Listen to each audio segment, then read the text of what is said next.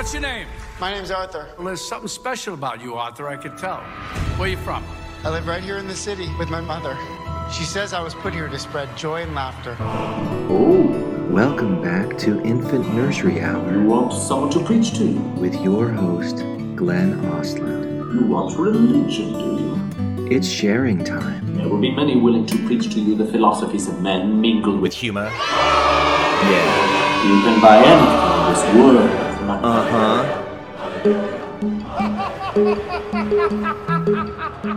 You know, because Anakin was like the golden child. He was like this Lucifer, this awesome person. At least that's what they said. The one that I felt like was when Joker finally took that step, was when he started to figure out what was going on with him. You don't listen, do you? So Joker, what are the first two letters in Joker? J and O, like Joe. Joseph Smith. Oh, I thought you were going to say Job. No, this is Joseph Smith was almost. He wasn't quite yet as Job. We read that in the DNC, but he was close. He was close. He was close. You just ask the same questions every week. How's your job? Okay, so let me continue with this little thought experiment. So, would you consider Joseph Smith a diagnosable psychopath? Are you having any negative thoughts? He shot somebody. One of the people it was. But it wasn't a talk show host for sure. No, but his name was Murray. Murray the Mobocrat. You don't remember the story of Murray the Mobocrat? All I have are negative thoughts. Creation of Sidious or Plagueis, or you know. Is that how the connection worked? I can't remember. Well, Plagueis, Darth. Okay, you really are bringing out my inner geek, aren't you? This is awesome. Yeah. You totally taking the bait.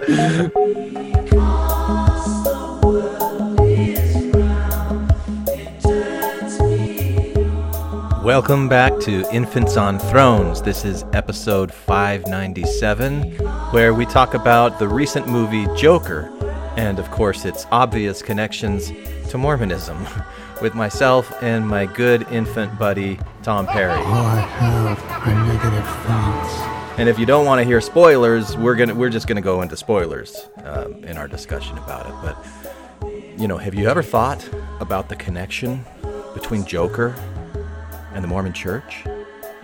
Because there is one, I promise, and you're going to find out all about it on today's just fun little nerdy, geeky pop culture. I mean, Tom really brings out the geek in me, and especially around Star Wars. So anyway, enjoy the conversation. Thanks for supporting Infants on Thrones.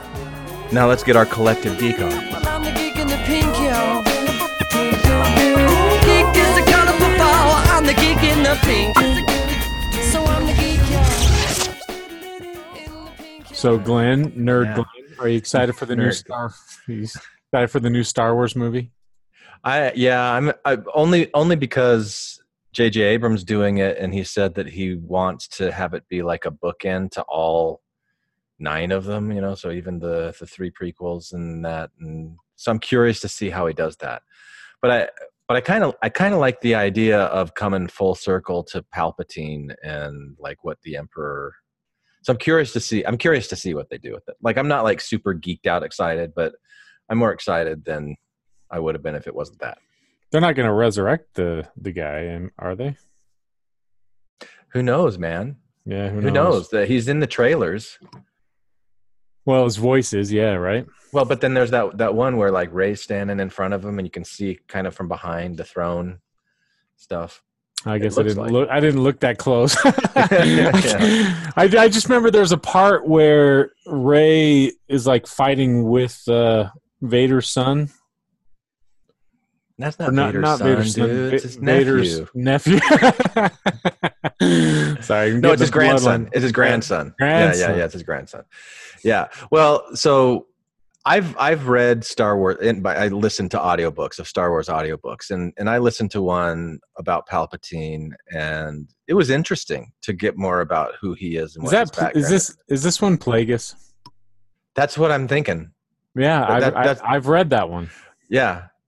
I read the Thrawn one. The Thrawn ones are cool, man. I haven't done the Thrawn ones. Yeah, like the recent ones, like the earlier ones I read on my mission, like the trilogy that Timothy Zahn did. Yeah, I remember those. Those were fun. I enjoyed those. Yeah, but yeah, I like this idea of that I've seen speculated that Palpatine, when he was trying to figure out how to like overcome death, he also got greedy and he wanted to create life, and so Anakin was a Force creation of Sidious or Plagueis, or Is that how the connection worked? I can't remember. Well, Plagueis, Darth.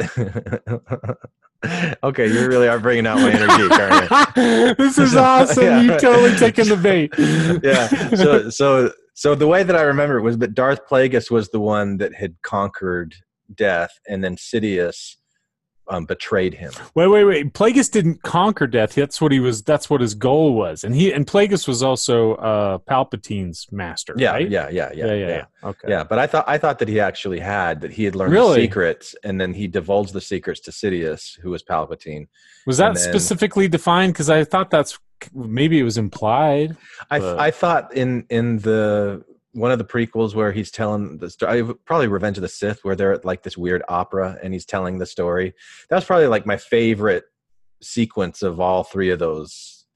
Oh, really? Yeah. That's where story about. If I remember right, isn't that where Palpatine is telling Anakin that you can save your wife? Yeah.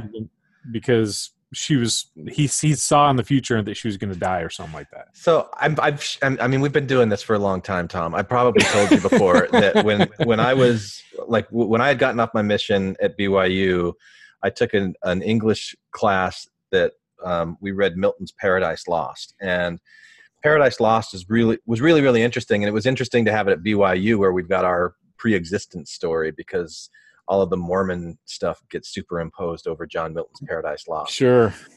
But I had been so interested in this idea of like the son of the morning, Lucifer, the one who was second only to Jesus, that was just the golden child. Everybody loves him, but he turns to evil. Why? What was it?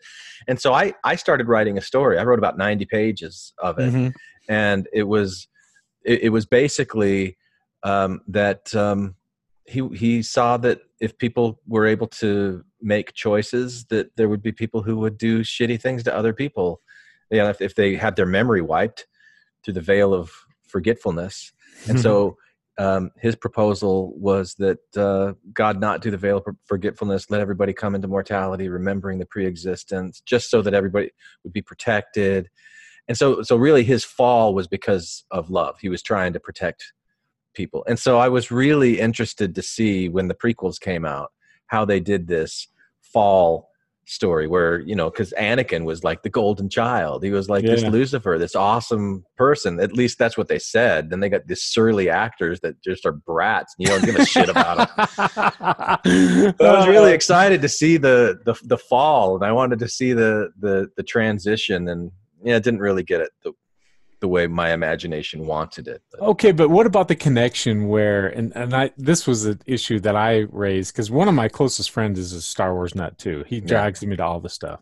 Yeah. And the whole idea that Anakin essentially doesn't have any parents. Well, that's what I was trying to get to before when we got sidetracked. That Darth Sidious is actually the one who created he manipulated the midichlorians to spawn life in the womb of whatever Anakin's mom was. Was it like Shmi or something like that? No, that was Captain Hook's assistant. Something like that. That's a weird one to mix up. Yeah, but her name was something like Shmi. She was on Tatooine though, right? That's where she lived. Yeah. Yeah. I hated the way that they did the prequels and they told that story. Really? I didn't need to see like a 4-year-old Anakin who was really awesome at pod racing. You could just get rid of that whole movie. Start where he's awesome. Start where he just kicks ass. And the first movie should have been where he just is the hero of the galaxy. And then the second movie is when you start putting in the little seed of turning, like whatever it is that makes him turn. He has to make a choice. What is he going to do? And then the third one is where he goes full on badass, and you get to see more of Darth Vader, like really come to life. And Well, that's how I would have done it. Badass as in like full on bad. Right. Yeah. Yeah. You know, like the stories that you heard Ben Kenobi tell Luke about how he hunted down all of the Jedi. We never saw that. It was said it was execute order 67 or whatever it was, which is just stupid. You have these stupid stormtroopers do it. Man. Why did you get me on a Star Wars? That was Monday Night Football. No, Monday because Night Football we're supposed to talk. We're supposed to talk about Joker, so I wanted to get your nerd going to pave the way for my nerd. Right.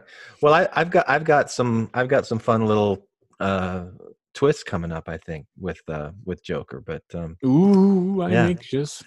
Yeah.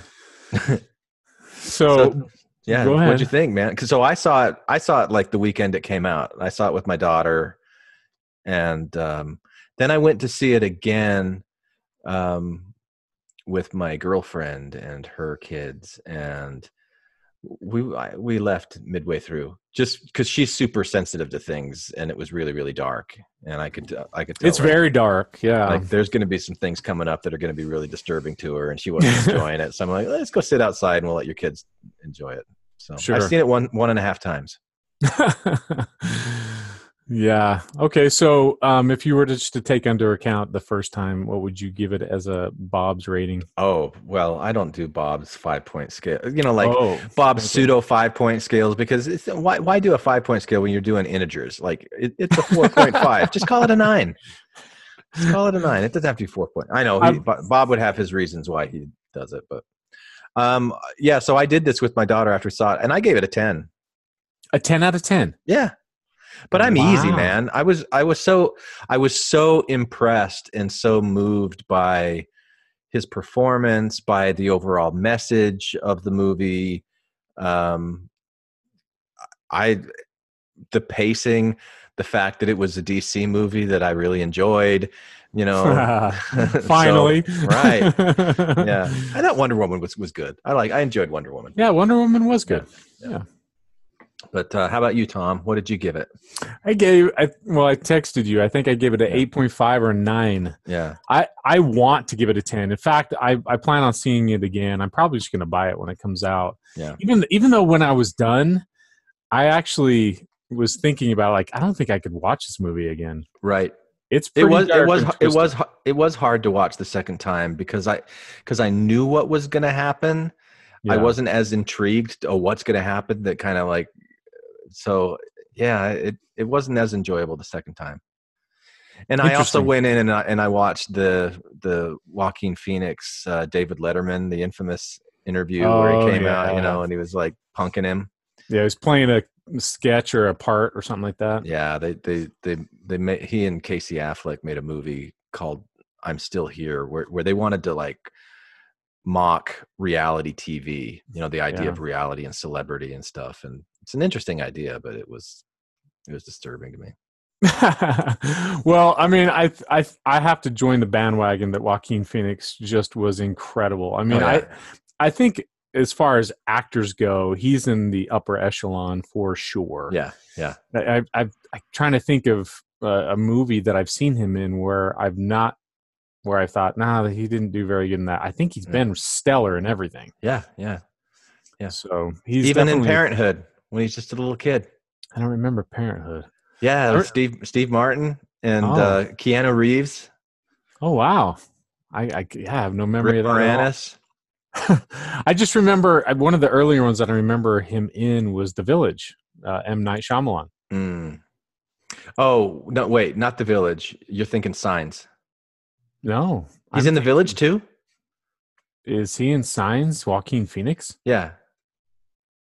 Yeah, with Mel Gibson and Joaquin Phoenix. Is he? He's the one that swings the baseball bat, right? Am I remembering that? Oh my gosh, hang on. Signs was a movie that I liked the first time I saw it, and then every time I've seen it since, I haven't liked it. I like Signs, but I don't think I ever saw The Village, but that was Bryce Dallas Howard, right? Yeah. But Joaquin was in that? Yeah. He was the boyfriend. Okay. Hang on. All right. Wow. He has a filmography. Yeah. Wow. Right. Superboy. Wow. Just look up Signs. Mel Gibson, Joaquin Phoenix. He's second billing. He was in Signs. Using Gladiator. Remember that? Yeah, that was great. Awesome. That was awesome. He was awesome. He was so good in that. Yeah. He was having sex with his sister, if I remember. No, but you were meant to be creeped out by that he wanted to. Oh, he never did pull the trigger on that? No, this is pre-Game of Thrones. The world wasn't ready. Signs was 2002. The Village was 2004, and he was in The Village. Yeah. Wow. He's in a lot of movies, man. That's really good. Yeah. We watched Walk the Line recently, just in tribute of Joaquin. I haven't seen that one. Oh, really? I know. Really I really need to see that one. Yeah. He's awesome in it. Yeah. But anyway, Joaquin, he really raised the bar. And I didn't know that the director, his name's Todd Phillips, he also did the Hangover trilogy. Right. Yeah. That's funny, huh? It is. I think it's really incredible that he's flexing his directorial muscles and doing something like this. It's just way different. And I saw something on YouTube where he's being interviewed, and he said, I wanted to try something a little bit away from comedy and try something like this. But I think he has a really good eye for being a director like that, because that was one of the things that I was most impressed with was the scenery, just the atmosphere. Because immediately I was thinking it was set in the 70s or something like that, but I guess it's supposed to be set in 81. Yeah, technically. Because Zorro the Gay Blade was on the marquee. I didn't recognize. I thought that was a phony movie. Is that? Oh, no, that's a real movie. Yeah, it was one of my family's favorites when we were growing up. Campy. That's funny. George Hamilton and his tan plays twin brothers, and one of them's gay. Cool. But I mean, just everything in this movie was really well shot, really well done. I was drawn in for sure. I think the writing was stellar. Are we going to be doing spoilers? Of course. So sure. Yeah. I think this is probably just a Patreon only. I don't know that this is a big infant. So just so you're aware, we're going to get into spoilers. Okay, if you haven't seen it, turn it off. I wanted to stand up and cheer when they started to tie in the Wayne family. I didn't know about how Thomas Wayne was going to be sort of a role in the movie. Yeah. And the part where he actually meets and talks to Bruce and gives him in the bathroom. No, Bruce, the little kid. The little kid. Yeah. Yeah. Right. Oh, I got chills up and down my spine, man. Did you watch Gotham? The TV show Gotham? No, I haven't seen Gotham. Okay. I tried to watch it early on and I didn't like it. So I think I watched like the first 4 or 5 episodes or something like that. So I had kind of seen them do the whole Bruce Wayne as a little kid thing, and yeah, it didn't give me quite the chills that it did. But did you go into it realizing that he wasn't the real Joker? What do you mean? Okay, did you leave the movie realizing that he wasn't the real Joker? That he wasn't the real Joker? No. He's not the Joker that fights against Batman. He's a Joker that inspires other Jokers. Yeah. So or the other Joker, because he was such a stick that stirred that crowd. You know, it was so iconic. Yeah. I was really hoping to see like a CGI young Heath Ledger face in the crowd, like watching and going, "Oh." That would have been cool. Now, I can see why and how that would be. Yeah. But I honestly, I don't know. I got so excited at the end of this. I was like, well, obviously this wouldn't happen, but I would be so gung-ho if they did a Batman back in that time and take Joaquin as the Joker and then have sort of a Batman Joker interaction movie. Who would That you would want to be- play Batman with Joaquin as the Joker? I don't want Robert Pattinson. I bet he'll be good. No, he won't be good. Be better than Ben I'm Affleck. calling. No, he's not going to be better than Ben Affleck. Ben on. Affleck was okay, not great, but he was okay. There's so many other people that could play Batman. Tons of good actors that could play a good Batman. So I don't know. Anyway, but if they were to do that, because I think the Joker in this movie was exceptionally good. I really liked how they started to approach nihilism with him, where, what was it? Well, there's certain things in the evolution of this. Yeah. The one that I felt like was when Joker finally took that step, was when he started to figure out what was going on with him, like the connection with his mom, this so-called story that she's been feeding him, that Thomas Wayne is your dad. And I love that story. Yeah. I was wondering if they were going to hang in with that. I was like, freaking Joker could be half brothers with Bruce Wayne. That'd be pretty sweet. Do you think they fully debunked it? Yeah, I think so. Because there was that picture that Thomas Wayne wrote on the back, like, "You're so beautiful," or something like that. That it looked like they actually had an affair. I assume she wrote that, but Oh, maybe. really? See, I love that they leave those things ambiguous, so you can kind of like, It is fun. where do you want to take it? Yeah. But I think the evidence was definitely pretty overwhelming that it was a fabrication. But I definitely loved where that was pulling me emotionally. I was like, Yeah. oh man, that's Right. cool. But Yeah. then when it twists where it's not, and then he feels severely betrayed by his mom, and he was being so loyal to her, I didn't expect that he was going to kill her like that. Yeah. That he was Even though you had seen Gladiator, he smothered a parent with a pillow before. Right. Like if his sister was there, he might have had sex with her too. Who knows? But no, I think it was unexpected, but it almost felt like it needed to happen in order for the Joker to start down that really dark path. Did you feel like it was it was an anger, like an assassination killing, or was it more of a mercy killing? No, I don't think it was a mercy killing. I almost felt like he needed to do it as kind of a closing the chapter and reopening a new book. Mm. That's the way because I felt like right after that happened, I got the sense that at that point, Joker had freedom. He didn't feel the shackles of his mom anymore. He could actually be whatever he was going to be at that point. Yeah. I saw it that way too, but I also saw it more as a mercy killing, where he recognized that his mother was also mentally ill her entire life, and he's like, I'm going to free you from this.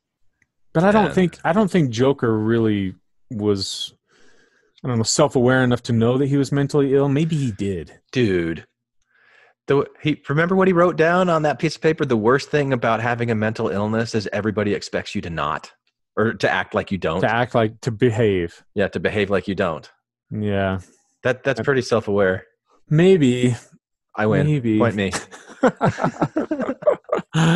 But I also think that that's what's cool too, because you get to think about these things, especially when he's talking with the social worker early on. Yeah. And he's like, where am I going to get my medications from? And she's like, I don't know. They're cutting the program. I don't know what to tell you. Yeah. But it was like he was really scared and worried about what was going to happen. But once he kind of just leaned into that, and he's like, well, let's just see where this takes me. And I think I don't know if he just kind of seemed like he just enjoyed being free from that. I don't know, the medications and everything else. It did seem like as the movie went on, he got more and more comfortable with who he was. Like he started off with several delusions, and he was really, really trying to fit in. He was trying to, be somebody other than he was. And then when he started realizing these truths about who he actually was, and he started embracing it, then he kind of came to life. He was a little more joy. He's still crazy, but that's part of who he is. One of my favorite scenes in the entire movie is the stand-up scene Yeah. It's kind of an extended scene too, so maybe it's more than one scene. But so, well, yeah, the one what I'm conflating the two. So the one where I think it's before he actually stands up and he does his little act, when he's out in the audience. Oh yeah. And I think that was so crucial to getting a window into his psychology, his inner world. Yeah. Because he looks so stone cold when everyone else is laughing at the jokes, and then he starts laughing at the most inappropriate or awkward times. Mm-hmm. And it's such a contrast what's going on with him, where his sense of humor, if you can even call it that, it's so twisted or warped that's why he's writing notes like, okay, this is what will get a reaction from the audience. That's not the reaction that he finds funny. That's not what's going to make him laugh. Yeah. But I really enjoyed that, where it's like, that's exactly what Joker would be like. He would laugh at the precise moments where everyone else is not laughing. Yeah. So I loved that scene. And then when he gets up to do his little comedy bit, this is such a credit to everybody that was involved in the movie, because it was so awkward and uncomfortable even for me. Like, I was cringing and like, oh, I can't believe this, but they held to it, and it made me feel like I was watching him. When he did his stand-up, right, then got lampooned. That was so awkward, and yeah, it was really, really good, really well done. Did you happen to notice sort of the well, I don't know if I want to call it homage or what, but sort of the what I was thinking about was sort of the Fight Club representations, where there's hallucinations, or he was manufacturing things or reality in his mind. Yeah. I heard this theory, was it today or yesterday? I was listening to some reviews about the movie, and somebody said, well, hell, now this movie, we have no idea what's actually real or not, because so much of it, there's so much in the movie that was fabricated. And to me, I don't buy that at all. I think the best example of that is The Girlfriend. And I think the filmmakers did a really good job of sort of dissecting that part of his story as a delusion. What do you think? I think it was all made up.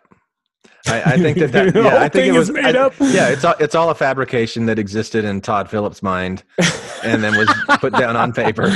Fair enough. It's yeah, jackass.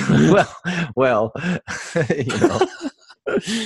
But it's another one of those open-ended, ambiguous things. Like if that's cool for you to interpret it that way, there's certainly enough material to choose from. Okay, but in other areas. But did you like how it was portrayed, where we were kind of getting a sense, like a first-person view, that Joker was manufacturing reality here and there?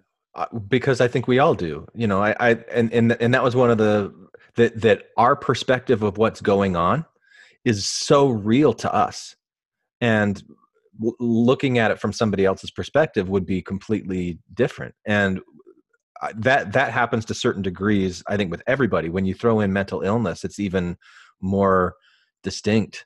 And that's what I thought those scenes did a really good job of showing, and kind of by not telling the audience that you're watching a fabricated reality through his eyes, and then it gets revealed later. I think that made it more powerful. So I liked it. Yeah, I didn't.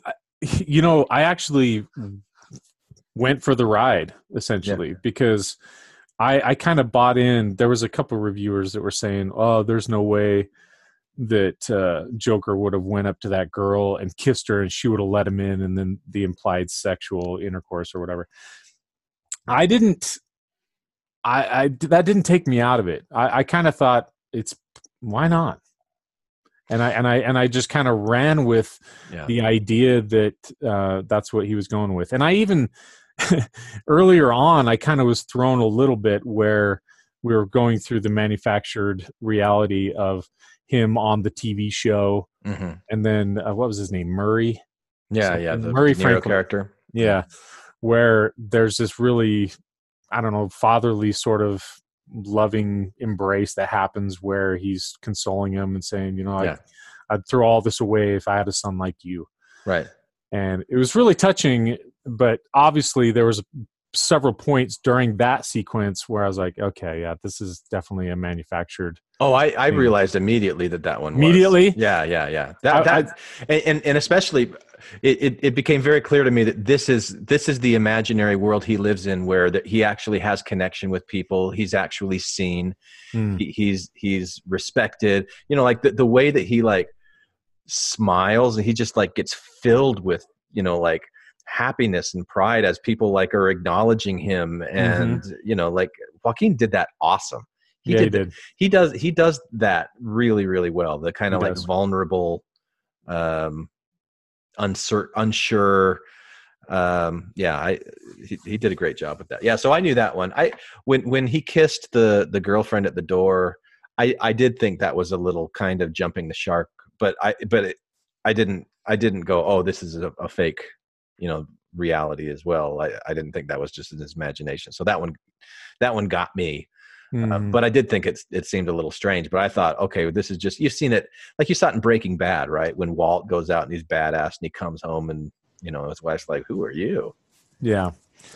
But I kept thinking of Fight Club because I thought that Todd Phillips did a good job of, especially when he lifted the veil of all that whole girlfriend thing was manufactured. Yeah. Where he kind of jumps the scenes back to like the stand-up thing and the girlfriend apartment and all that, and she's not in any of it. And it was really powerful. I thought that was really well done.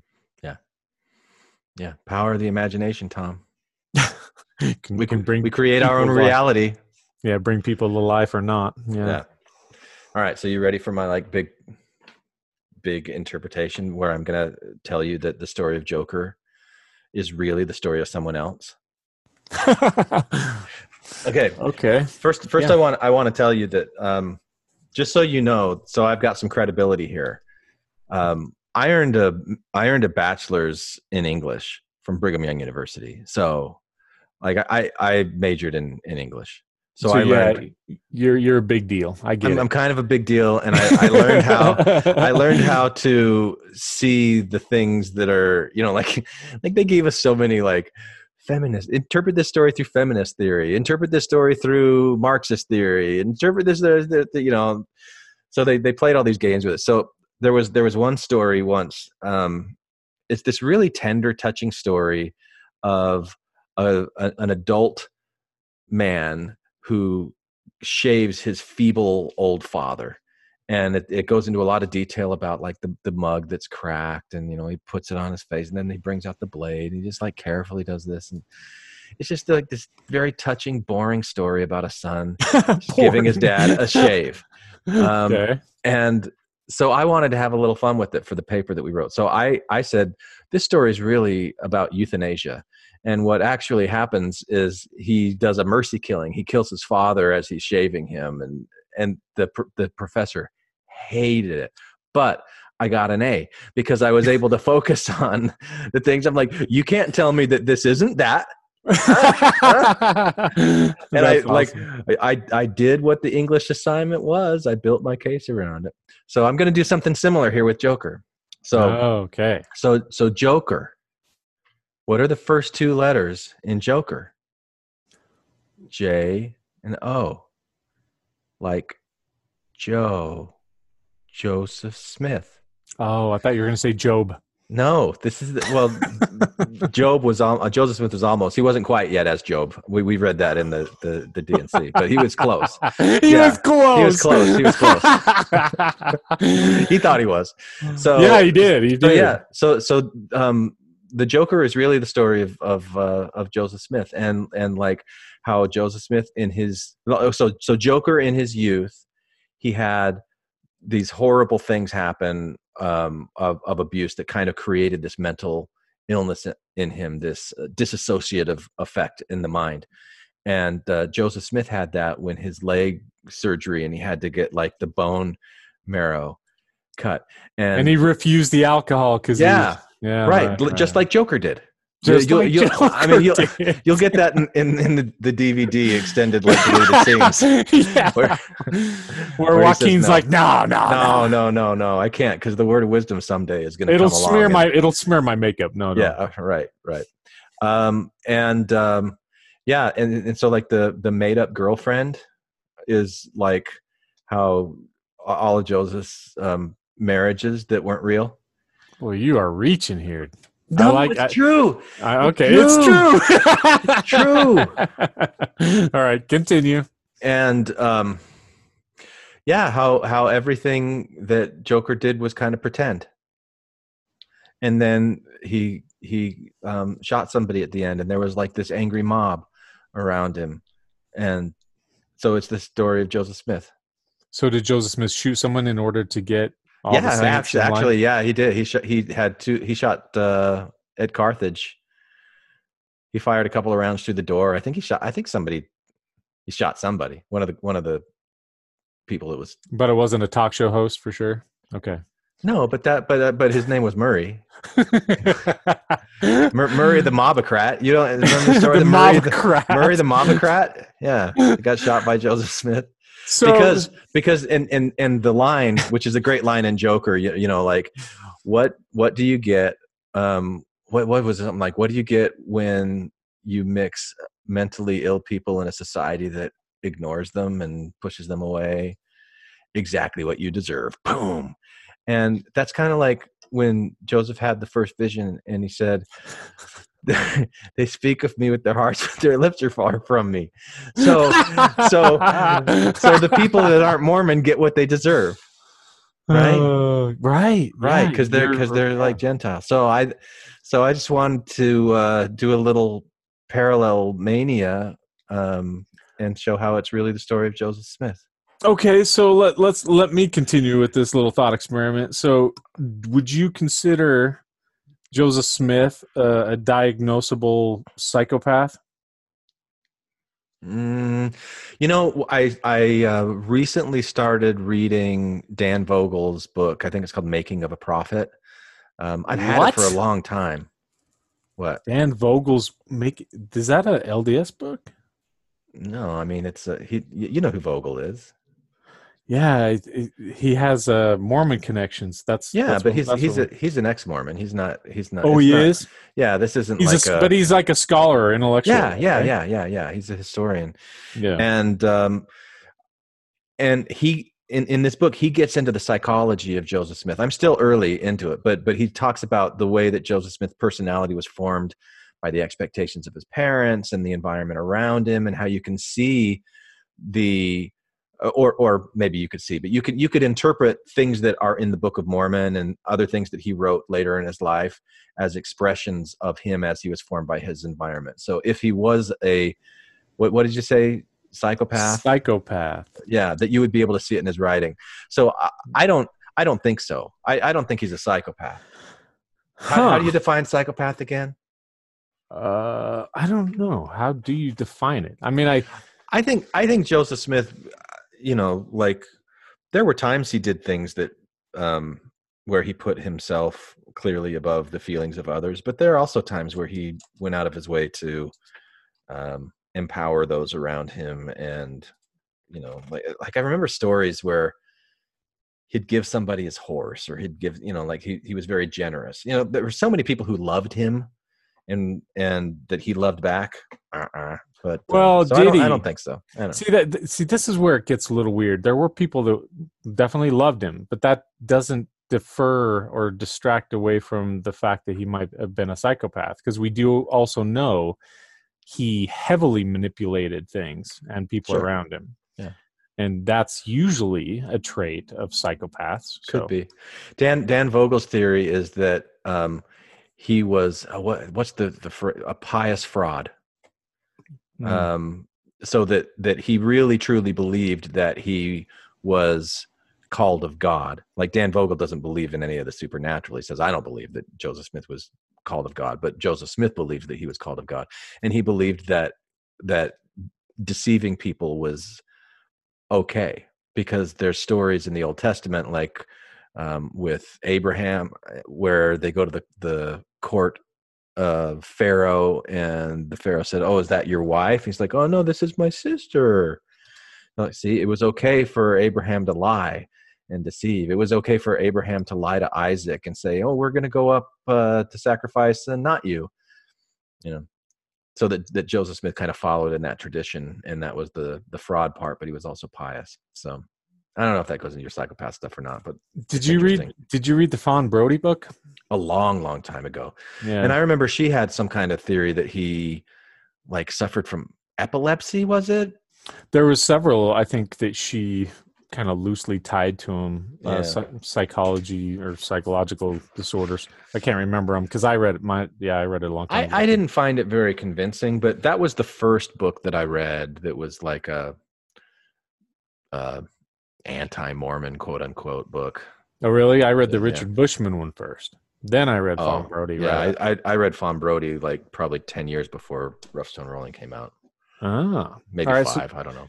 definition of psychopath: a mentally unstable person, a person having an egocentric, antisocial personality marked by a lack of remorse for one's actions, an absence of empathy for others, and often criminal tendencies. Yeah, I don't think he was antisocial, and I don't think that he had a lack of compassion for others. But he did.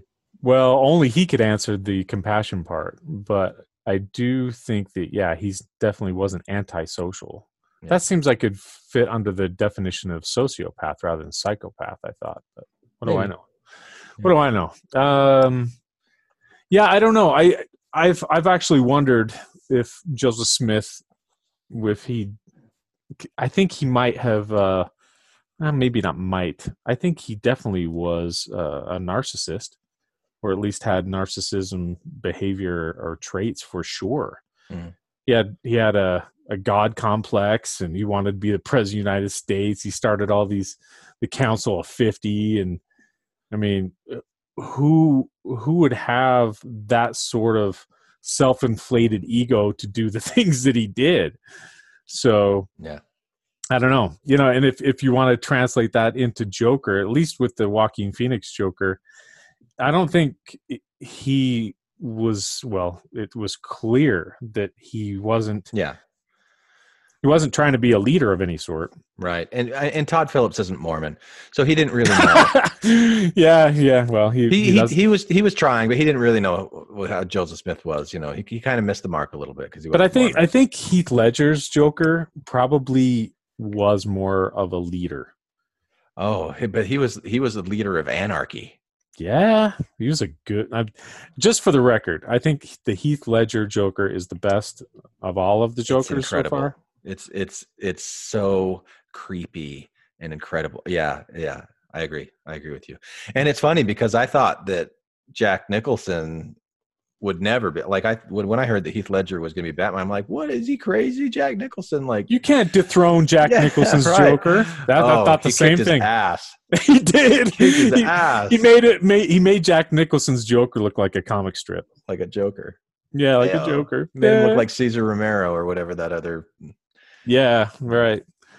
Yeah. See, that's funny because this isn't where I thought you were going to take the J.O. Joker, J.O. Joseph Smith thing. I thought that you're going to take it to then, so that B. Bruce, B.R. Bruce is B.R. Brigham or something like that. Batman, Bruce Brigham. I would never, ever defile the good holy name of Bruce Wayne with Brigham Young. No, I know. That's why I wanted to bring it up. Bruce Wayne is the pillar of ethics and morals, Really?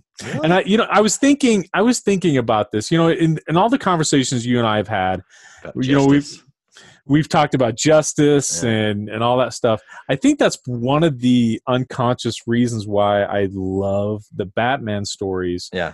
Because he's a vigilante for justice. He sees that there's wrongs being committed out there, and he's not going to just sit by and let it happen. He's got to go and correct the wrongs. Yeah.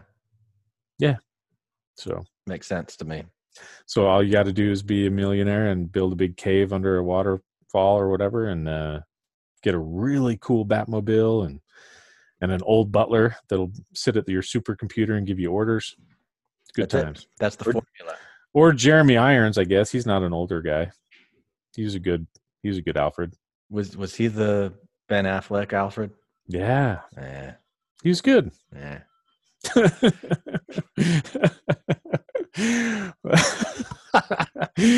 Oh man, you're being too picky, man. Like they're all. I've actually, aside from George Clooney, who I think is by far and away the worst Batman of all of them. Because he like wiggles his head with every time he talks. Yeah, He's got like the little Clooney swagger. but it's also because of Joel Schumacher who put nipples on all the Yeah. costumes. Oh my gosh. Why the hell would you do that? That was it was just bad. It It was bad. such a waste of Tommy Lee Jones and Oh, Jim yeah. Carrey was good. Jim Carrey was He good in was. it. He Oh, was. wait, Jim Carrey wasn't that one. Jim Carrey was He was Riddler in the Val Kilmer Batman. Val Kilmer. Yeah, the Val Kilmer one. Val Kilmer was okay. I just remember being so disappointed after Michael Keaton because I thought Michael Keaton was really good. Yeah. And then Val Kilmer just didn't quite get there. I thought he was okay. He was a passable Batman. But then George Clooney, yeah, you just flushed that sucker right down the toilet. But it wasn't really Clooney's that was the fault. one with Mr. Freeze with Arnold and Uma Thurman. And again, they're really good actors. It's good talent. Clooney's good. Yeah. Schwarzenegger's good. Yeah. Uma Thurman's good. But Yeah, the story. the filming, all of it was garbage. Yeah. Who was it that it was Chris O'Donnell played? Chris O'Donnell. Yeah. That was a terrible movie, man. Yeah. Terrible movie. Yeah, but I have to admit, I'd want to go watch Dark Knight again. Yeah, we did that. You When did we came that back already? from watching Joker. Yeah, we put on Dark Knight. The kids Does watched it. Does it hold up? Yeah. Oh, totally. You know, those Christopher Nolan ones. I think it's a little heavy emotionally with the soundtrack because most movies pick and choose their moments where they're going to have the dramatic sound. Like those Batman movies have it like going through the whole movie, like the do. And I'm like, okay, enough already. Like, I want to relax. Yeah, because it like makes me tense up. Like, okay, something's about to happen. Like, give me a break. Just give me a little bit of break. You use it judiciously, but no, they just. And the third one is the worst for that. Like that music never shuts up. The third one's worse for the music. Okay. Well, I mean, when it comes to overdoing the music, the third is the worst of those three. But there's other reasons why the third one was not great. But, what? Yeah. Not I couldn't great. understand Bane at all. I couldn't understand anything he was saying, and I thought that the whole daughter of Ra's al Ghul thing was I don't know. Was good.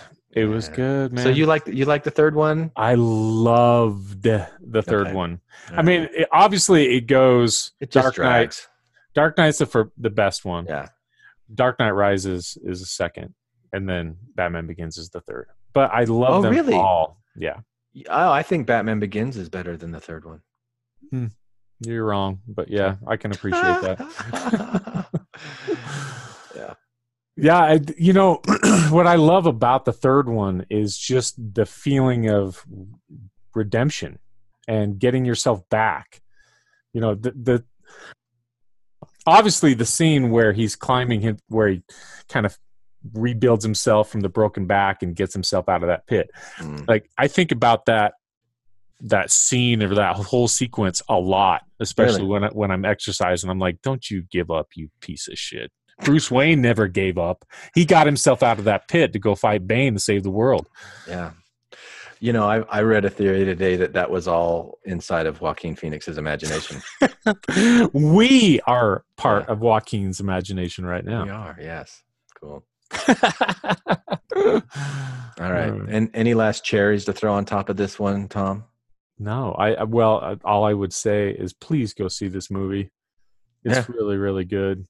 And I'm going to be severely disappointed if awards aren't given to this movie, whether it's Best Picture, Best Actor, Best Director, Best Cinematography, or whatever. Yeah. It's got to win some awards. Yeah, I agree. It was good. So I'm hoping. Did you see the Wolverine movie? I think it was called Logan. The last one that was just with him and Patrick Stewart. Yeah, I did, and I really enjoyed it. Yeah, it was kind of like that like it's not really a superhero movie.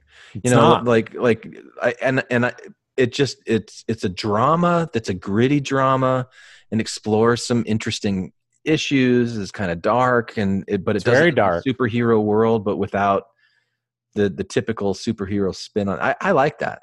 Yeah, like I do that. too. I think Deadpool's a little bit like that too, where it kind of like lampoons, but it's yeah. I wouldn't call it Deadpool a drama; it's a comedy. But yeah, very twisted comedy. But it's awesome. It's Love it's Deadpool. fun.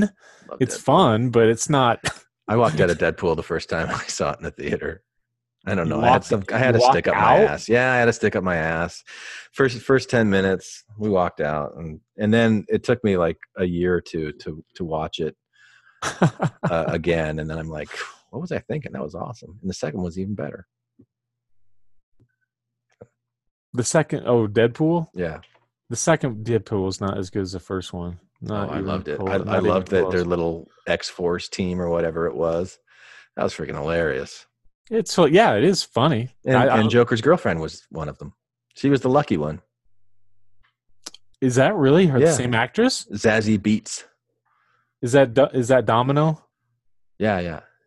She was Domino. She was the one that was lucky, right? Yeah. And they're like, luck isn't a superpower. Like, yes, it is. Wait and see. Yeah, that was good. I mean, Josh Brolin as Cable, Yeah. so good. Yeah, and I love it when they call him Thanos.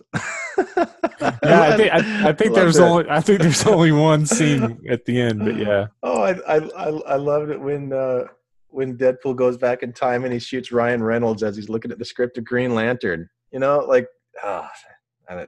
good humor. I like it. Yeah, that was fun. I agree. Remember that one thing? That's awesome. We just did an entire Chris Farley episode here without even meaning it. That's still one of my favorites. Does he, in one of the Chris Farley, he interviews Bruce Willis, right? You remember that one part where you didn't have shoes and you had to walk on glass? That was awesome. Yeah, I remember that part.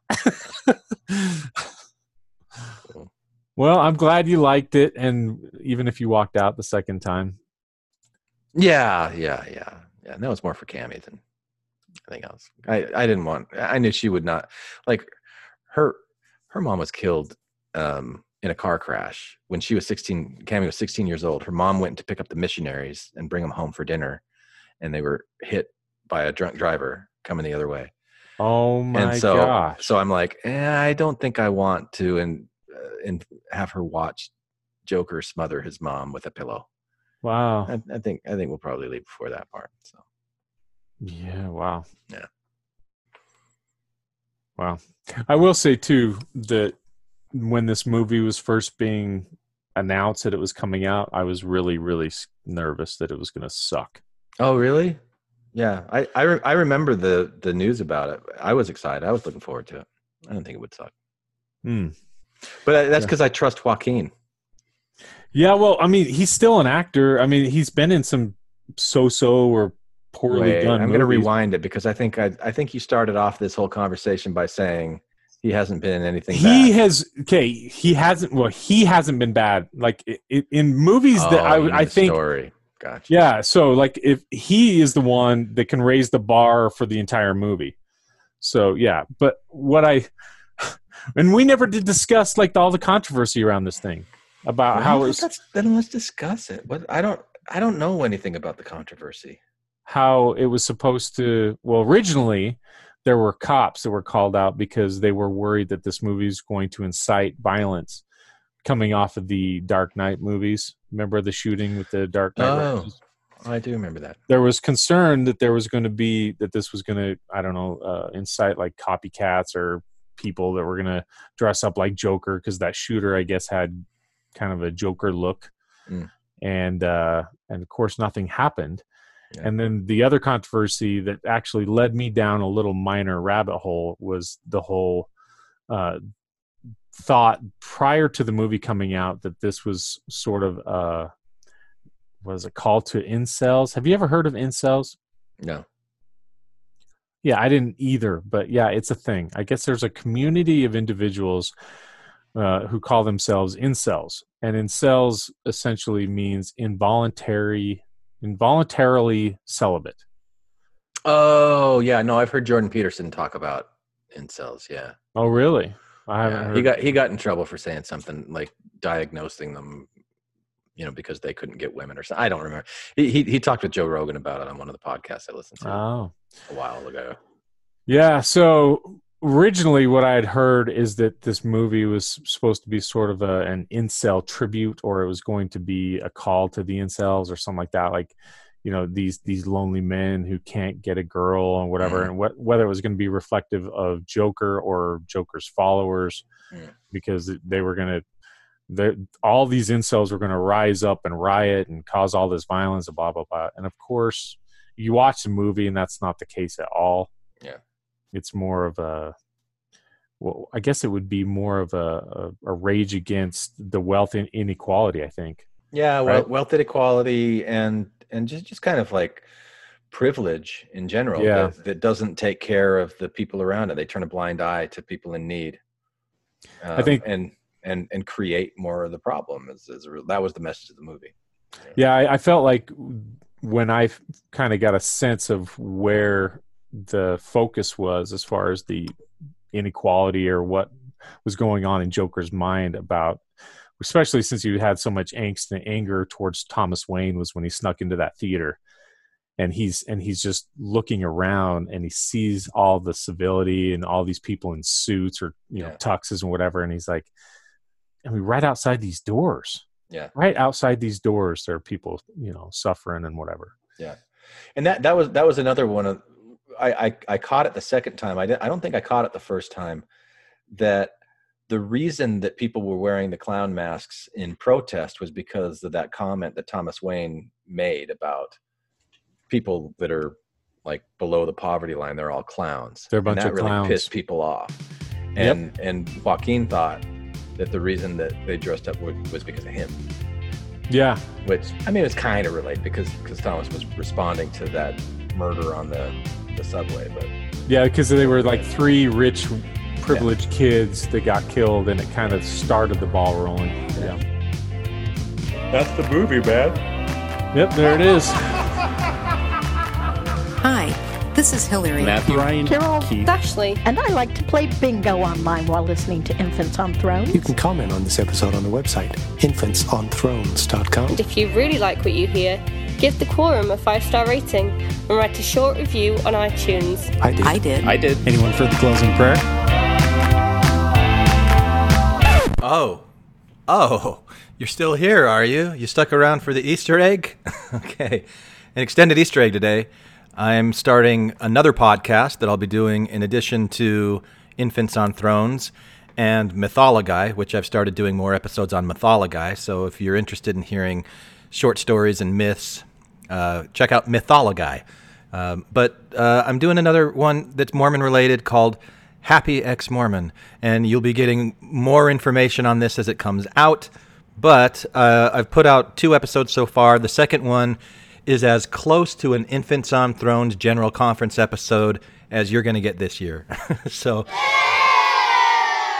those of you hoping for the parodies, you can go back and listen to the previous General Conference episodes. This is a little something different, and I'm going to play it for you right now. This one's going to be a challenge for me because, it was General Conference this last weekend. The crowning jewel of the Restoration is the Holy Temple.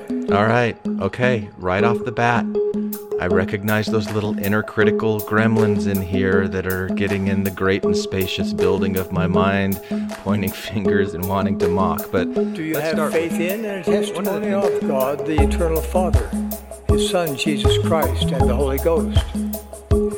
Do you have a testimony of the atonement of Jesus Christ and of His role as your Savior and Redeemer? Do you have a testimony of the restoration of the gospel of Jesus Christ? Do you sustain the President of the Church of Jesus Christ of Latter-day Saints as the prophet, seer, and revelator, and as the only person on earth authorized to exercise all priesthood keys? Do Do you sustain the members of the First Presidency and the Quorum of the 12 Apostles as prophets, seers, and revelators? Do you sustain other general authorities and local leaders of the church? The Lord has said that all things are to be done in cleanliness before Him.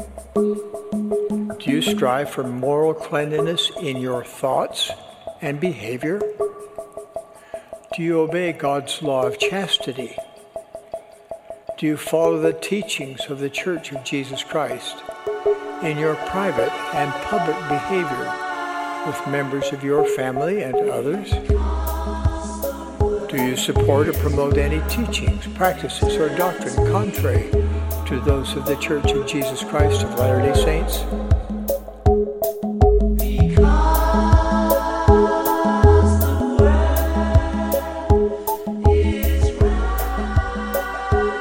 Welcome back to the Happy Ex-Mormon podcast, aka the Tao of Tao. This is episode 2, and this one's going to be a challenge for me because, it was General Conference this last weekend, and it's really easy for me to fall back into these old habits that I've developed over time of just being critical and nitpicking the things that were said that I don't like. And if I'm really going to be the happy ex-Mormon that I'm claiming that I want to be and I'm claiming that I am, then I think I need to overcome the critical stuff. So that's going to be, but overcome it while I'm still aware of it. But how do I do this? Like, what I think that I want to do is look at the world through the eyes of source energy. This idea that we are made up of source energy, whether that's our atoms or quanta or, whatever the energy is that makes up who we are. It's eternal. Neil deGrasse Tyson says we're all stardust. Neil deGrasse Tyson says that we are the universe contemplating itself. It's not just the Deepak Chopra and the woo New Age that have this belief, although I love them all. I love it all. So if I'm going to start seeing myself as source energy and start looking at the world the way that an intelligent, highly evolved, most evolved, intelligent being in the universe would look at the world, it's all through love. It's seeing everything and loving it and appreciating it for what it is, being grateful for it. So this is my challenge today, and I'm going to do what on Infants on Thrones used to be called a smackdown, where you may know that the Church of Jesus Christ of Latter-day Saints announced some changes to the Temple Recommend interview questions. So we're going to listen to President Nelson announce these changes and the reasons for, and I'm going to give my happy ex-Mormon commentary on the changes, and I'm going to answer the Temple Recommend questions the way that I would answer it now as a happy ex-Mormon who is true to how he feels, is looking at the world from a place of love and gratitude and struggling to do so, but doing it to the best of my ability. So here's what we're going to do. We're going to start with President Nelson, and I'm just going to practice. I'm going to practice in front of you, and if I fall and scrape my knees as I do it, I hope it's at least good for a couple of laughs. So here is President Russell M. Nelson. The crowning jewel of the Restoration is the Holy Temple. All right. Okay. Right off the bat, I recognize those little inner critical gremlins in here that are getting in the great and spacious building of my mind, pointing fingers and wanting to mock. But let's start with this. One of the things that I really recognize about President Russell M. Nelson is how serious he takes his calling, how serious he approaches these things that he was raised, as was I, to believe that these things are true. And he has been faithful to those things and is a fantastic example of being faithful and magnifying the truthfulness of those things. He really believes it. He really, really believes it, and it shows, and it's an inspiration to people around him. So when he says that the crowning jewel of the restoration, I mean, I love the flowery language. The crowning jewel of the restoration is the holy temple. That's not, for me, the crowning jewel of the restoration. To me, the crowning jewel of the restoration, and by the restoration we mean those things that were taught by Joseph Smith that then became codified and bureaucratized into a church. And it's interesting because the way that I look at early Mormonism and the way that I look at Joseph Smith now, I really see Joseph Smith in the same lines as a mystic, a psychic, an empath, someone who, especially the King Follett Discourse, it's one of my favorite teachings of his. But I feel like he really took time to ponder the universe, to ponder existence. And he was hungry for information, and he went looking for information in all kinds of different places. And he had these great insights that really inspired a lot of people, and they formed a church around it. And in the early days, it was this message that you're not cut off from God. You don't have to go through organized religion because their heart or their lips speak of me, but their hearts are far from me. Wasn't that what he was told in the first vision? The translation of the Book of Mormon and telling that story excited the hearts and minds of people who read it, not because there were horses in the Americas in pre-Columbian times, but because it meant that God was still talking to people. It meant that there was more than just what they had been given in the Bible and were kind of bored with and were kind of confused by. Because what happens all the times with these messages is that they get locked into a conservative pattern for very good reasons, for reasons of love and reverence. But then there's really no way to go beyond it. And it's this conundrum that I came up against in the Mormon Church a long time ago, because I loved those messages of continued revelation. What is that article of faith? We believe all that has been revealed, and that there will be yet many great things to be revealed. It's something like that. And yet, because of the conservative nature of organizations like this, when they really do care about the salvation of the soul based on their understanding of what that is, there's a lot of rigidity. So that's a long way of saying, to me, the crowning jewel of the restoration was this idea that we can have direct communication with God, that we don't need to have an intermediary, that we are children of God, however you interpret that. And as I answer the temple questions that are coming up, you'll get a sense more of what I mean by that. But so, right from the start, I think that President Nelson and I differ on what we think the crowning jewel of the restoration is. But I also recognize that there is a lot of flowery hyperbole that goes into these addresses and, superlative disorder. Right, Bob? Back to Elder Nelson. An open house will be held prior to the dedication of each new and renovated temple. Many friends not of our faith will participate in tours of those temples. They will learn something about temple blessings. As members of the church, we need to be prepared to answer their questions. We can explain that the blessings of the temple are available to any and all people who will prepare themselves. Yeah, let's pause here and talk a little bit about what the blessings of the temple are. The temple is where the highest rituals and ordinances of the Church of Jesus Christ of Latter-day Saints are performed. So you have marriage. That's probably the most common, a marriage ceremony. And what distinguishes a Mormon marriage from others is this idea of being sealed for time and all eternity. This idea that this couple that's getting married are binding themselves together. So it's not till death do us part. It's sealing for the eternities. And this is something that's tied to the promise that God gave to Abraham in the Old Testament, the Abrahamic covenant. And so it's something that's really available to everyone, and it's solemnized in the temple. And what are some of the other blessings of the temple?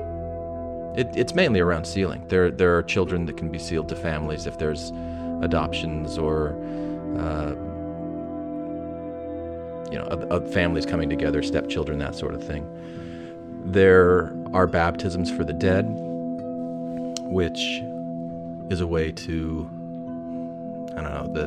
if someone dies and they weren't baptized and they're in spirit prison, then they can have their work done for them, and the gates of spirit prison can be open and they can be in paradise. It's a problematic idea that someone who wasn't tracted out by the Mormon missionaries in the world, that they die and they go to spirit prison until a Mormon does an ordinance by proxy in the temple. I don't think that many Mormons really take that literalistic interpretation of it, because they kind of lean towards, at least I did, I leaned towards, well, God loves us and God won't punish people unfairly, and so we don't really need to worry about it that much. But this is an ordinance that's done in the temple, and it has to do with the sealing power. There's those are basically the blessings. It's the ability to seal people together for all time and eternity.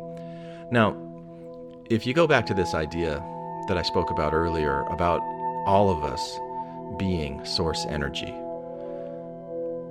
what would that mean? If that were true, I mean, and it is true, we are all made up of source energy, whatever that is. The real question isn't, are we source energy? It's, what is it? And is it intelligent in and of itself? That's my biggest question with it. And I think the answer is yes. And it's eternal, and it's indestructible. And there's this theoretical physicist named David Tong that I've talked about on podcasts before. He talks about quantum field theory, where he says that every electron is part of a big sea, a big ocean of electron, whatever that material is. It's a field. And what we see or detect as an electron is just kind of like if you've got bed sheets that kind of crumple up together, that where they crumple and they bundle up, that's this quantum bundle of energy. That's what the electron is that we see. But it's actually every single electron is connected to every other electron, whether it's in a person or in a desk, in an inanimate object, wherever it is. All things are connected. So all things are already sealed. And the way that I feel about the sealing ordinance is that this was one of those truths that Joseph Smith recognized and pondered, and he was thinking, what's a way that I can teach this to people so that they can recognize that we are all actually one, that this idea of Zion, of becoming one, isn't a future goal. It's how we are right now. We are all connected right now. How can I show them that? Well, I could do this easy ordinance and follow, rites of passage all around the world from time immemorial. The crowning jewel of human culture are these rites of passage, right? That are able to transform someone's identity, their sense of personal identity, their sense of group identity. They'll be separated out. They'll go through some kind of a liminal phase where there's a transformation that happens, and then they'll be reintroduced into society with a new identity. And it happens in marriage ceremonies, graduation ceremonies, vision quests. There's so many things that follow that model of a rite of passage. And so Joseph Smith created one. These baptisms for the dead, these sealing ceremonies, this idea that people who didn't recognize that they were already connected, they're already all one, that they would go through this ceremony, and at the end of it, they feel, okay, now we're all one. Okay, we did it. We fixed it. We taught it. But what happens is people get attached to the symbols. People get attached to the rituals, the practices, They think that if a hair of your head floats up from the water, then the entire sealing or the baptismal ceremony is going to be unaffected because there was a hair that came. It's little pharisaical, nitpicky things like that is very much a part of human nature. And it's cute and lovable and adorable, but it diverts attention away from the actual message that we are all one. We already are all one. That's what I believe. And so these blessings in the temple that Elder Nelson is talking to these Mormons about is saying, your friends are going to have questions. They're going to want to know, how can I have these blessings? How can I be sealed? How can I make sure that my family can be together forever too? Well, what I would say to them is, you already are. You don't need something else unless you need it to recognize that you already are, and this is already what you are. But again, another area where President Nelson and I diverge. But let's go back and let's hear what he has to say. But before they can enter a dedicated temple, they need to qualify. They need to qualify by the standards that the Church of Jesus Christ of Latter-day Saints have set. But if you're looking at people through the eyes of Source, through the eyes of God, if we're talking about Source energy being born into a physical body, into this physical world that we're all a part of, what's the qualifying requirement there? Because whatever it is, every single person has already met it. Everyone who exists, everything that exists, has already met that qualifying standard from the position of God, from the position of nature, from the position of everything that is already. It's these human organizations, like the Church of Jesus Christ of Latter-day Saints, that build up these walls that keep others out and protect themselves in, but it's a construct. It's a symbol. And it's a symbol that has been confused, I believe, with reality, and it makes it too literal of an interpretation. Everybody is already qualified. Everybody is already worthy. Everybody is already sealed to each other. And the idea that some people are worthy and some people aren't, that was a problem for me.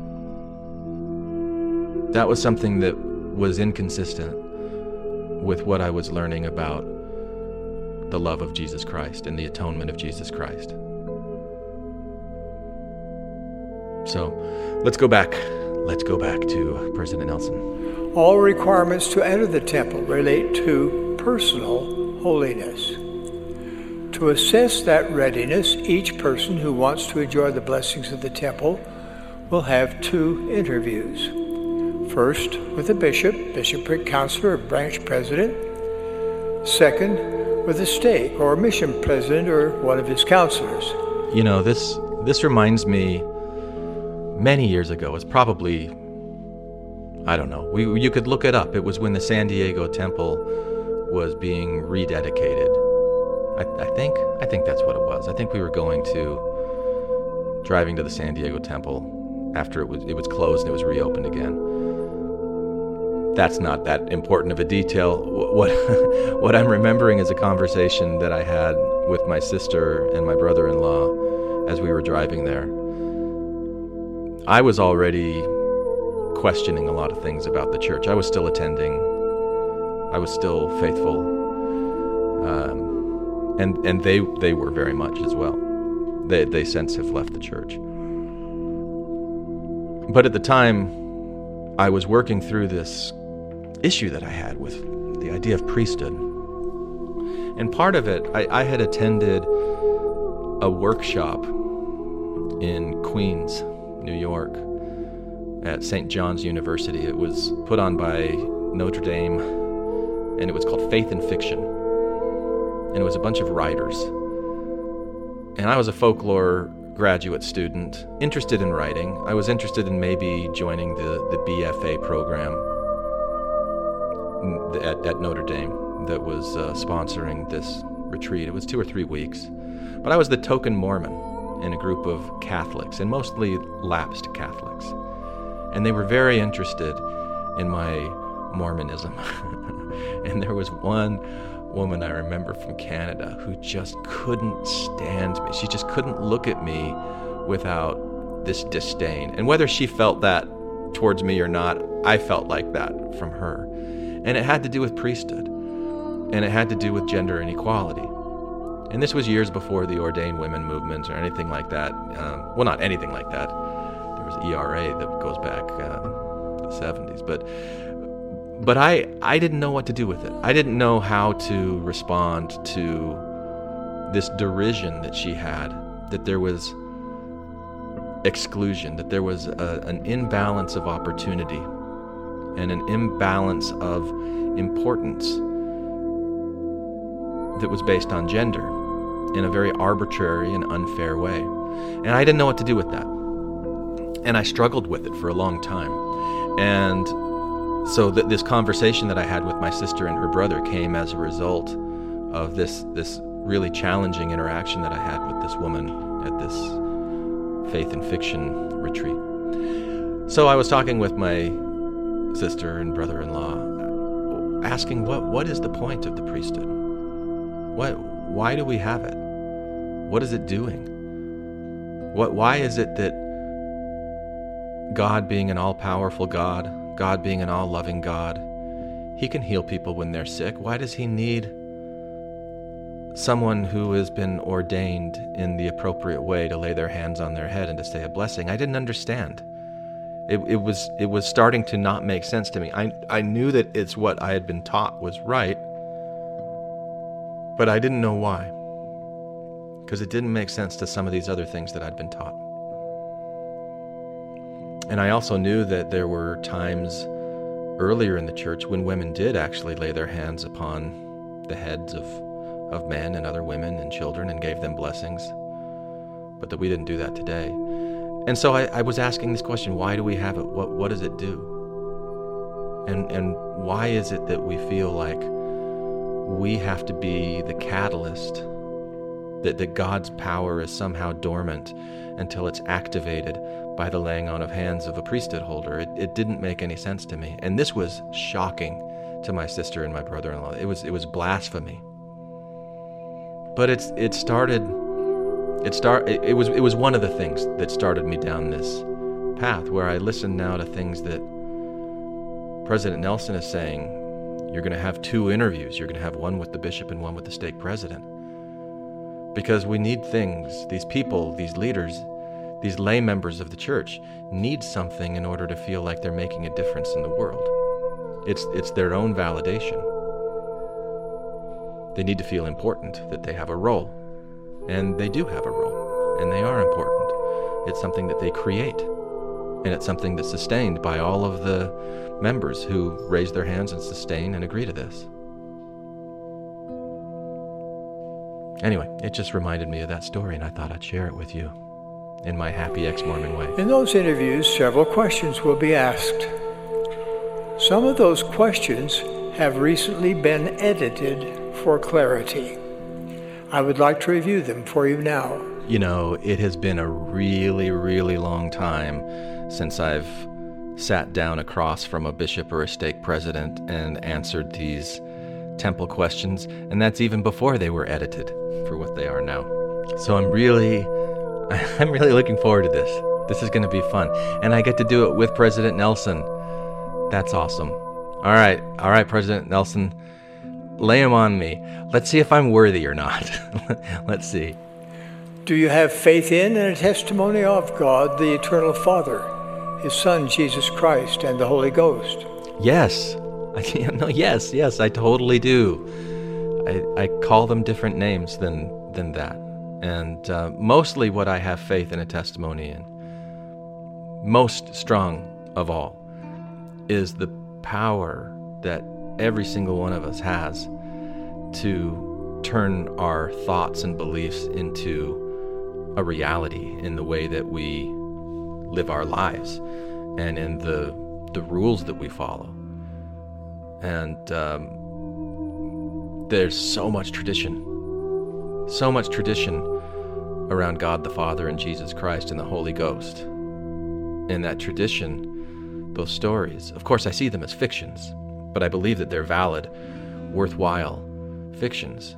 I have a testimony of the fictional nature, the value of these fictions, and the reality that comes from belief in these fictions and in following these fictions. And so I absolutely do. They're real things. They are absolutely real fictions that have an impact on people's lives that is worth noting, is worth respecting, it's worth learning about. It's really important stuff. So yes. I don't think that's going to get me in the temple, but yes, I do. Do you have a testimony of the atonement of Jesus Christ and of his role as your Savior and Redeemer? Yeah, I do. The atonement of Jesus Christ. Let's talk about that. Here's how I see Jesus Christ. I see Jesus Christ, I see it as this incredibly powerful hero myth, this cultural hero myth that has shaped the lives of so many people. And there are messages, there's some conflicting messages, but most of the conflicting messages are the messages that are superimposed upon the story, upon the myth, from people, from leaders, from institutions. But the atonement tells you that there's forgiveness. There is eternal forgiveness for any and all sins. God's taken care of it. You don't have to worry. That's the good news. Fear not. Have faith. God's taken care of it. You don't have to worry. That's the good news. That's the atonement. God took upon himself all of the sins of the world. You're going to suffer. We all suffer. But the yoke of Christ is easy and his burden is light. And the real example of Jesus Christ isn't just the atonement, the taking on the sins of the world, but the messages of love, that the meek shall inherit the earth, the Beatitudes, the love your neighbor as yourself. All of these messages of love and acceptance and of oneness.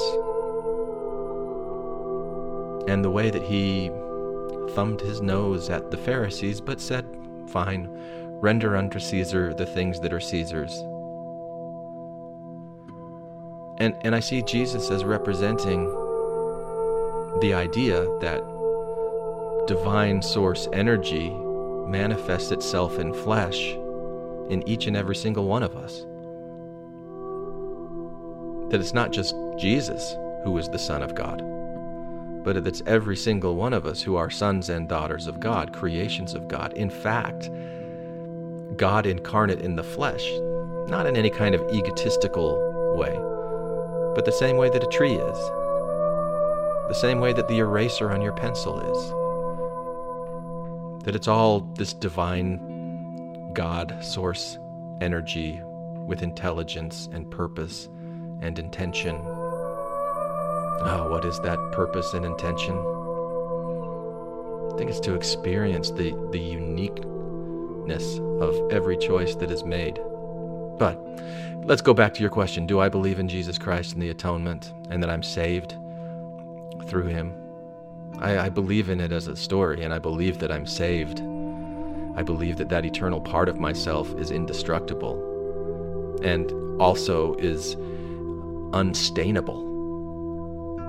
It's worthy in and of itself, and there's nothing that I can do to mess that up.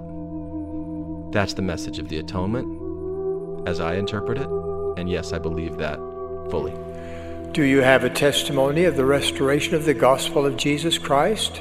Yeah, and this is like one of the most, what you mean when you're saying the restored gospel of Jesus Christ. You're talking about the Mormon Church, the Church of Jesus Christ of Latter-day Saints, which has shaped and formed me in ways that I will forever be grateful for.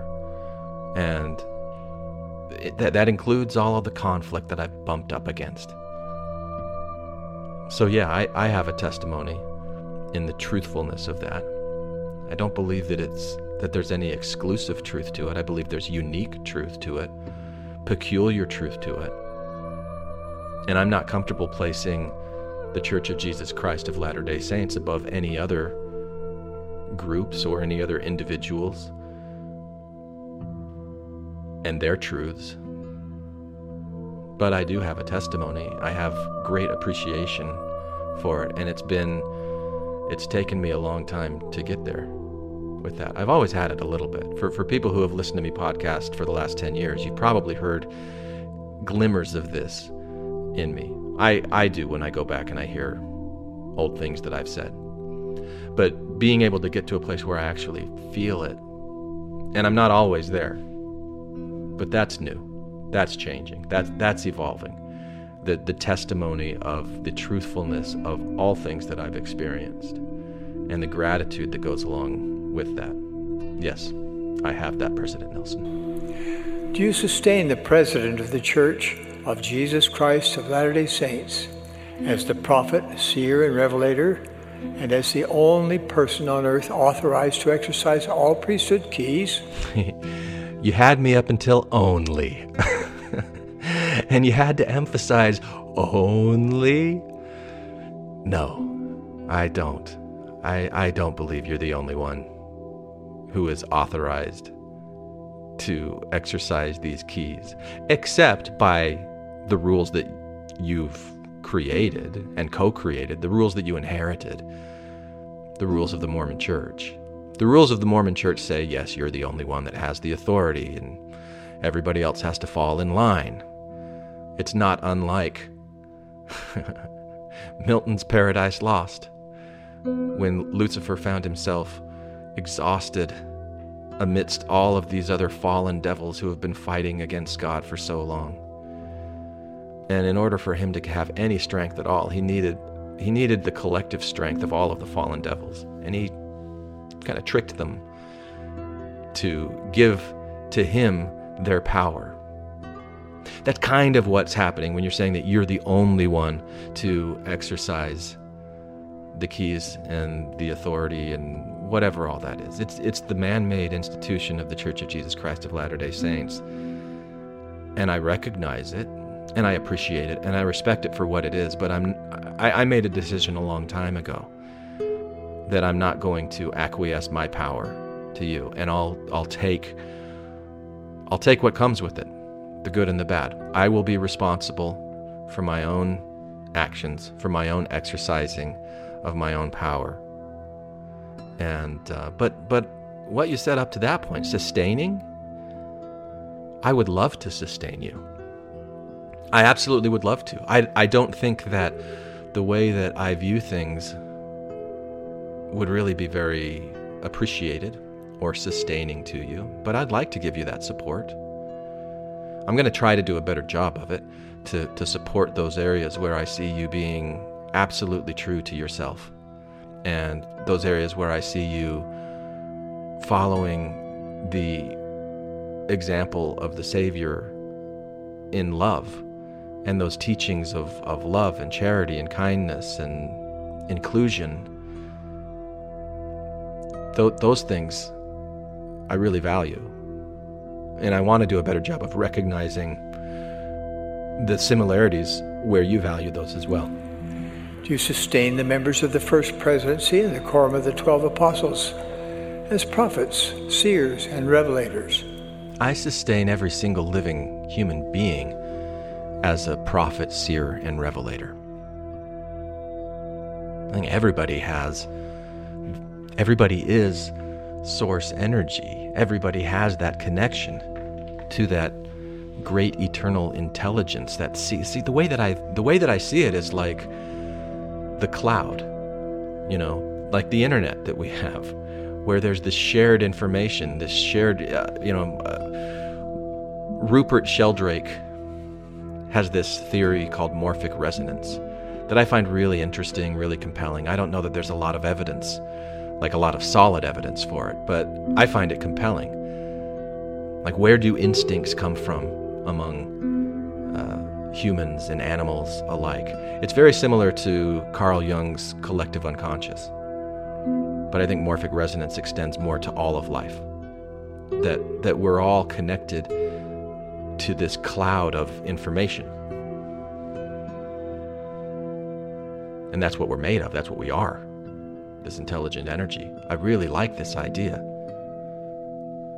And so in that sense, I can say, sure, I can sustain the leaders of the Church of Jesus Christ of Latter-day Saints as being prophets, seers, and revelators, but I don't want to exclude anybody else from that. And I don't like it when I see the exercise of unrighteous dominion. But sure, prophets, seers, and revelators. We all are. Do you sustain other general authorities and local leaders of the church? Yeah, but what do we mean by sustain? Because now I'm starting to worry that by sustain you mean defer. Do you defer to these people to make decisions for you in your life? Do you sacrifice your own ability to be a prophet, seer, and revelator, to have your own connection with the divine? Do you defer that to others that are leaders that are placed above you, that we use words like stewardship? Do you defer to them? I don't defer to them. Do I sustain them as far as like reaching out and wanting to support them and encourage them and appreciate them and be grateful for them? Those things, yes, I can. But I can't defer to them. I can't say, well, here's the way that I see things, and here's the way that you see things, and you're my leader, so therefore you're right and I'm wrong. And furthermore, I'm unworthy for thinking and feeling the way that I do. I can't go there. So if that's what you mean by sustain, then no. The Lord has said that all things are to be done in cleanliness before Him. Do you strive for moral cleanliness in your thoughts and behavior? Wow, this is a new one, this thing about cleanliness. It's kind of funny. It's really, really funny. What does that mean? God in cleanliness, God in order. I love spending time in nature. Nature's dirty, man.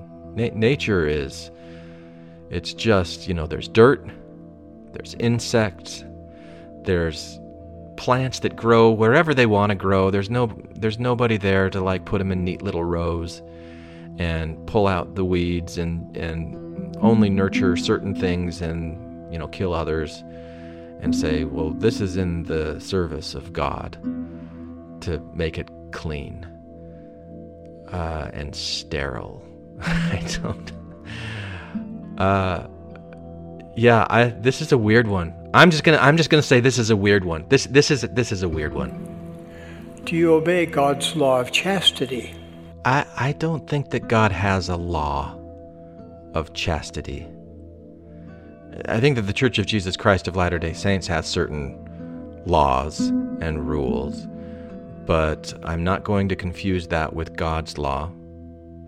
I think if God had a law of chastity, it would be to love one another.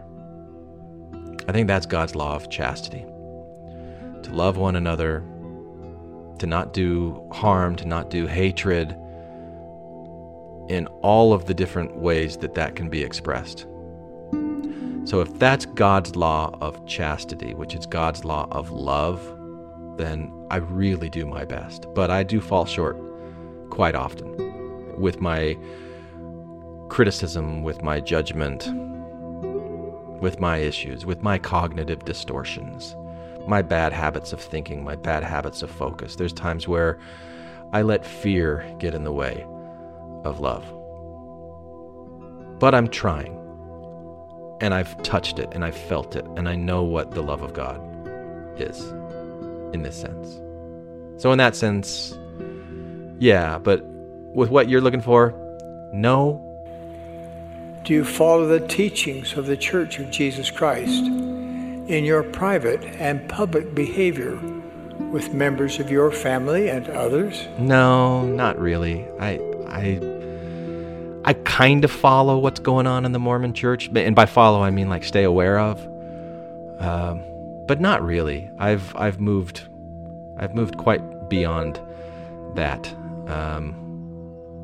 So yeah, no, not really. Sorry.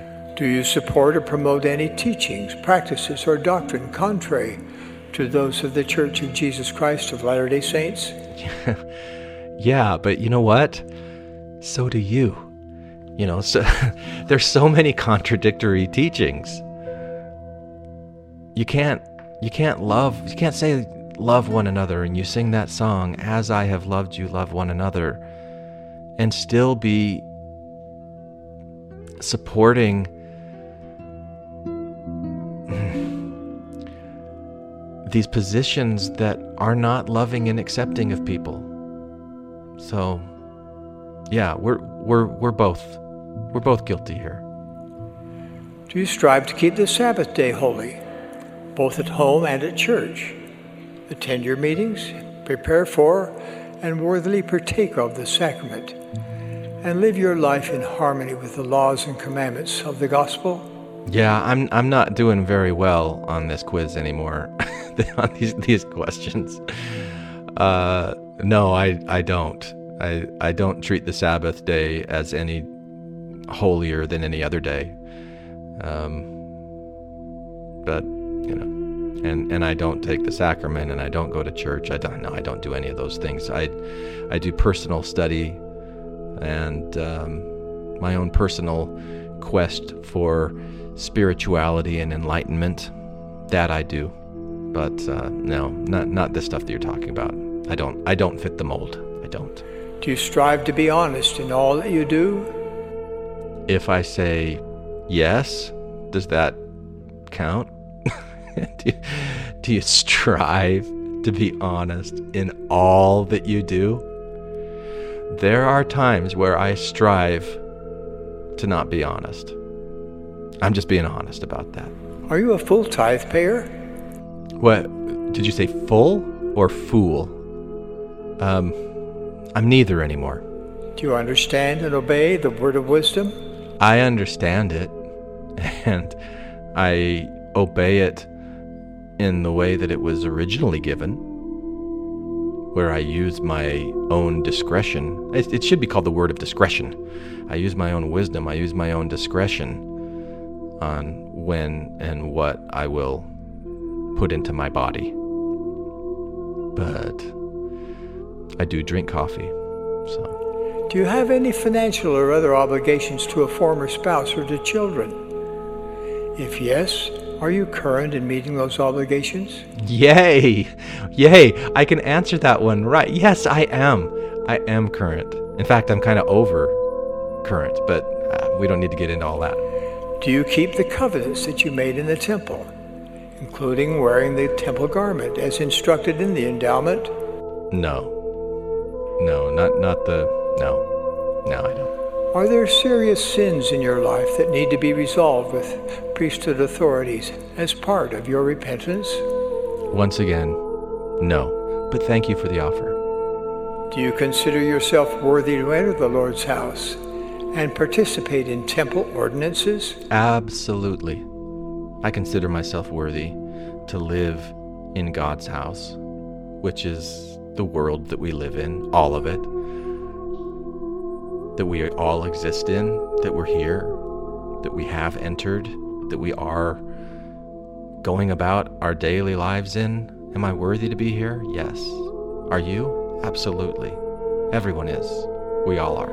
Individual worthiness requires a total conversion of mind and heart to be more like the Lord, to be an honest citizen, to be a better example, and to be a holier person. I testify that such preparatory work brings innumerable blessings in this life and inconceivable blessings for the life to come, including the perpetuation of your family unit throughout all eternity in a state of never-ending happiness. And I want to bear my testimony to you, President Nelson. that those promises are already realized. And that the very fact that we are here experiencing this mortal life is evidence that the eternal energies, the eternal source energy, loves this, loves what it's doing. It loves being us. It loves playing this game. It loves this drama. It loves the contrast. It loves the ups and the downs, the horrific things as well as the wonderful things. It's all part of God's plan of happiness. And no one can stop it. No unhallowed hand, or hallowed hand for that matter. It's happening. And I do feel happiness.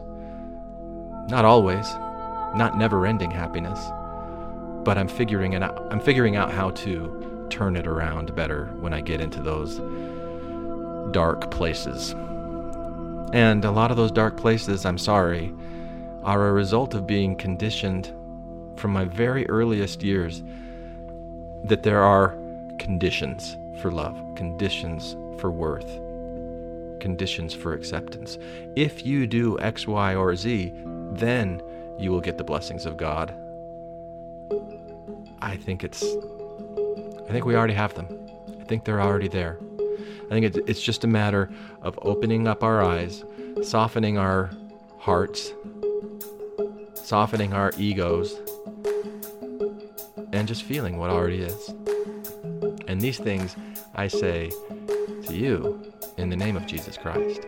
Amen. Thank you for listening to the Tao of Tao, aka the Happy Ex-Mormon podcast. If you like what you hear, please give the podcast a 5-star rating and write a short review on iTunes or on whatever podcasting service you use. Now, this episode that you're listening to is, as always, a labor of love, and creating it is, as always, my absolute joy and pleasure. Now, I do need to make a living, however, so if you find this podcast to be entertaining, thought-provoking, or valuable to you in any way, please flex your gratitude muscles by thanking me for my efforts with a direct donation in the amount of your choosing.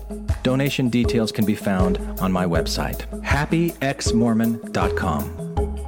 I'm also currently becoming a certified holistic life coach under the tutelage and mentorship of Alan Cohen. And it would be my absolute pleasure to help coach you towards a greater self-directed sense of peace and fulfillment in your life. Let a master folklorist help you discover where you are in your own hero's journey, and let me help you become more aware of the ways that you author your own life. If you're interested in working with me one-on-one, please visit the website happyexmormon.com and reach out.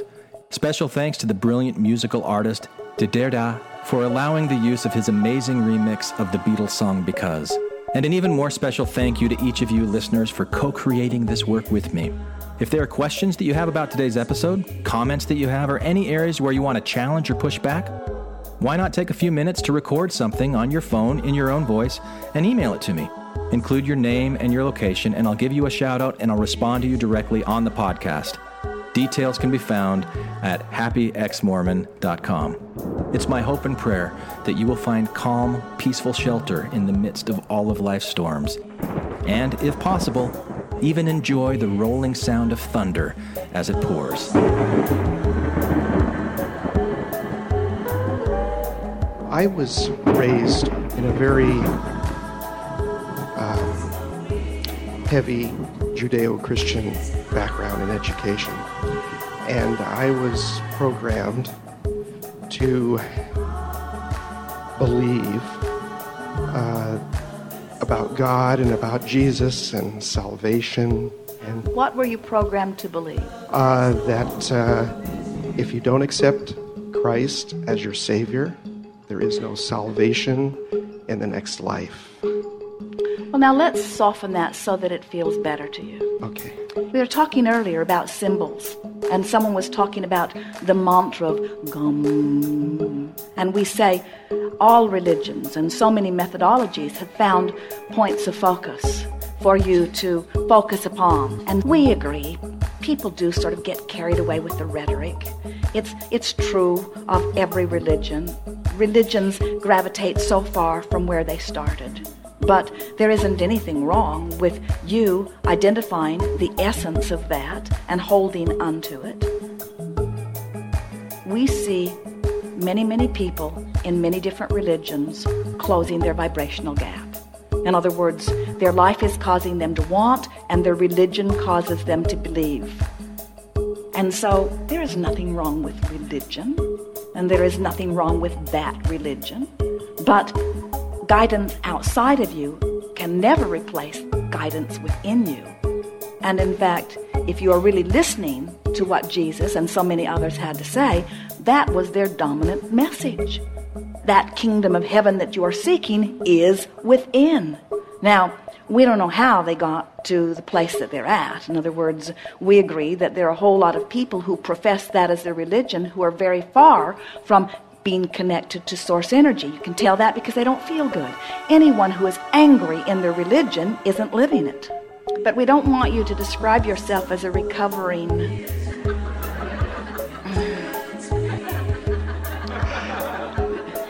because it gave you a platform, it gave you a basis, it gave you a place to start, it gave you an opportunity, it gave you a good basis, you see. And now you're expanding from it, and that is good, and that is what all religions at the heart were teaching. It's an interesting thing to watch this movement of religions, because someone gets into a vibration where she can interpret from source, and then others hear it and like the sound of it and begin to write it down. And all of that is fine until they conclude that the religion can only go as far as those words were. When the whole point of an experience like this, and everyone that was at the heart of every religion that you know of was interpreting in some way. In the early days of Esther and Jerry doing this work, they did a radio show in San Antonio. One woman was describing her outrage at what she was hearing, and when she stopped, we said to her, "And what is it that you use as your source of guidance?" And she said, "I use the Bible." And we said, "We have heard that it is a very good book," which annoyed her. And then we said to her, "And how is it that that book has come to be?" And she said, "It came from God." And we said, "And in what way was it translated or interpreted?" In other words, how did it get from God to paper? How did it get from God to words? Someone received it and interpreted it. And do you know that woman had never thought about that? She had never thought about that. It had never occurred to her to think about that. All she knew for sure was that nobody ought to be now speaking from non-physical energy. Nobody ought to be professing that they speak from God, because God stopped speaking the day that book was finished. So now it turns out everybody's got a damn book, and they're all professing that it's the book, and then they kill each other because you've got the wrong book, you've got the wrong book, you've got the wrong book, you've got the wrong book. And we say, bury those books. Let them be. You all have access to source energy. And so if those books or any book inspires you to your understanding of who you really are, an extension of that which man calls God, and you let your life experience cause you to ask meaningful questions, which source energy will answer every single time, no exceptions, and you can somehow get yourself into vibrational alignment with that by working on your worthiness and working on your appreciation and working on your love and moving yourself up the emotional scale, you'll get so tuned in with that energy that you will never again question who you are. And those books, while they may be delightful, while they may inspire you in this way and this way, will never replace your true connection to source.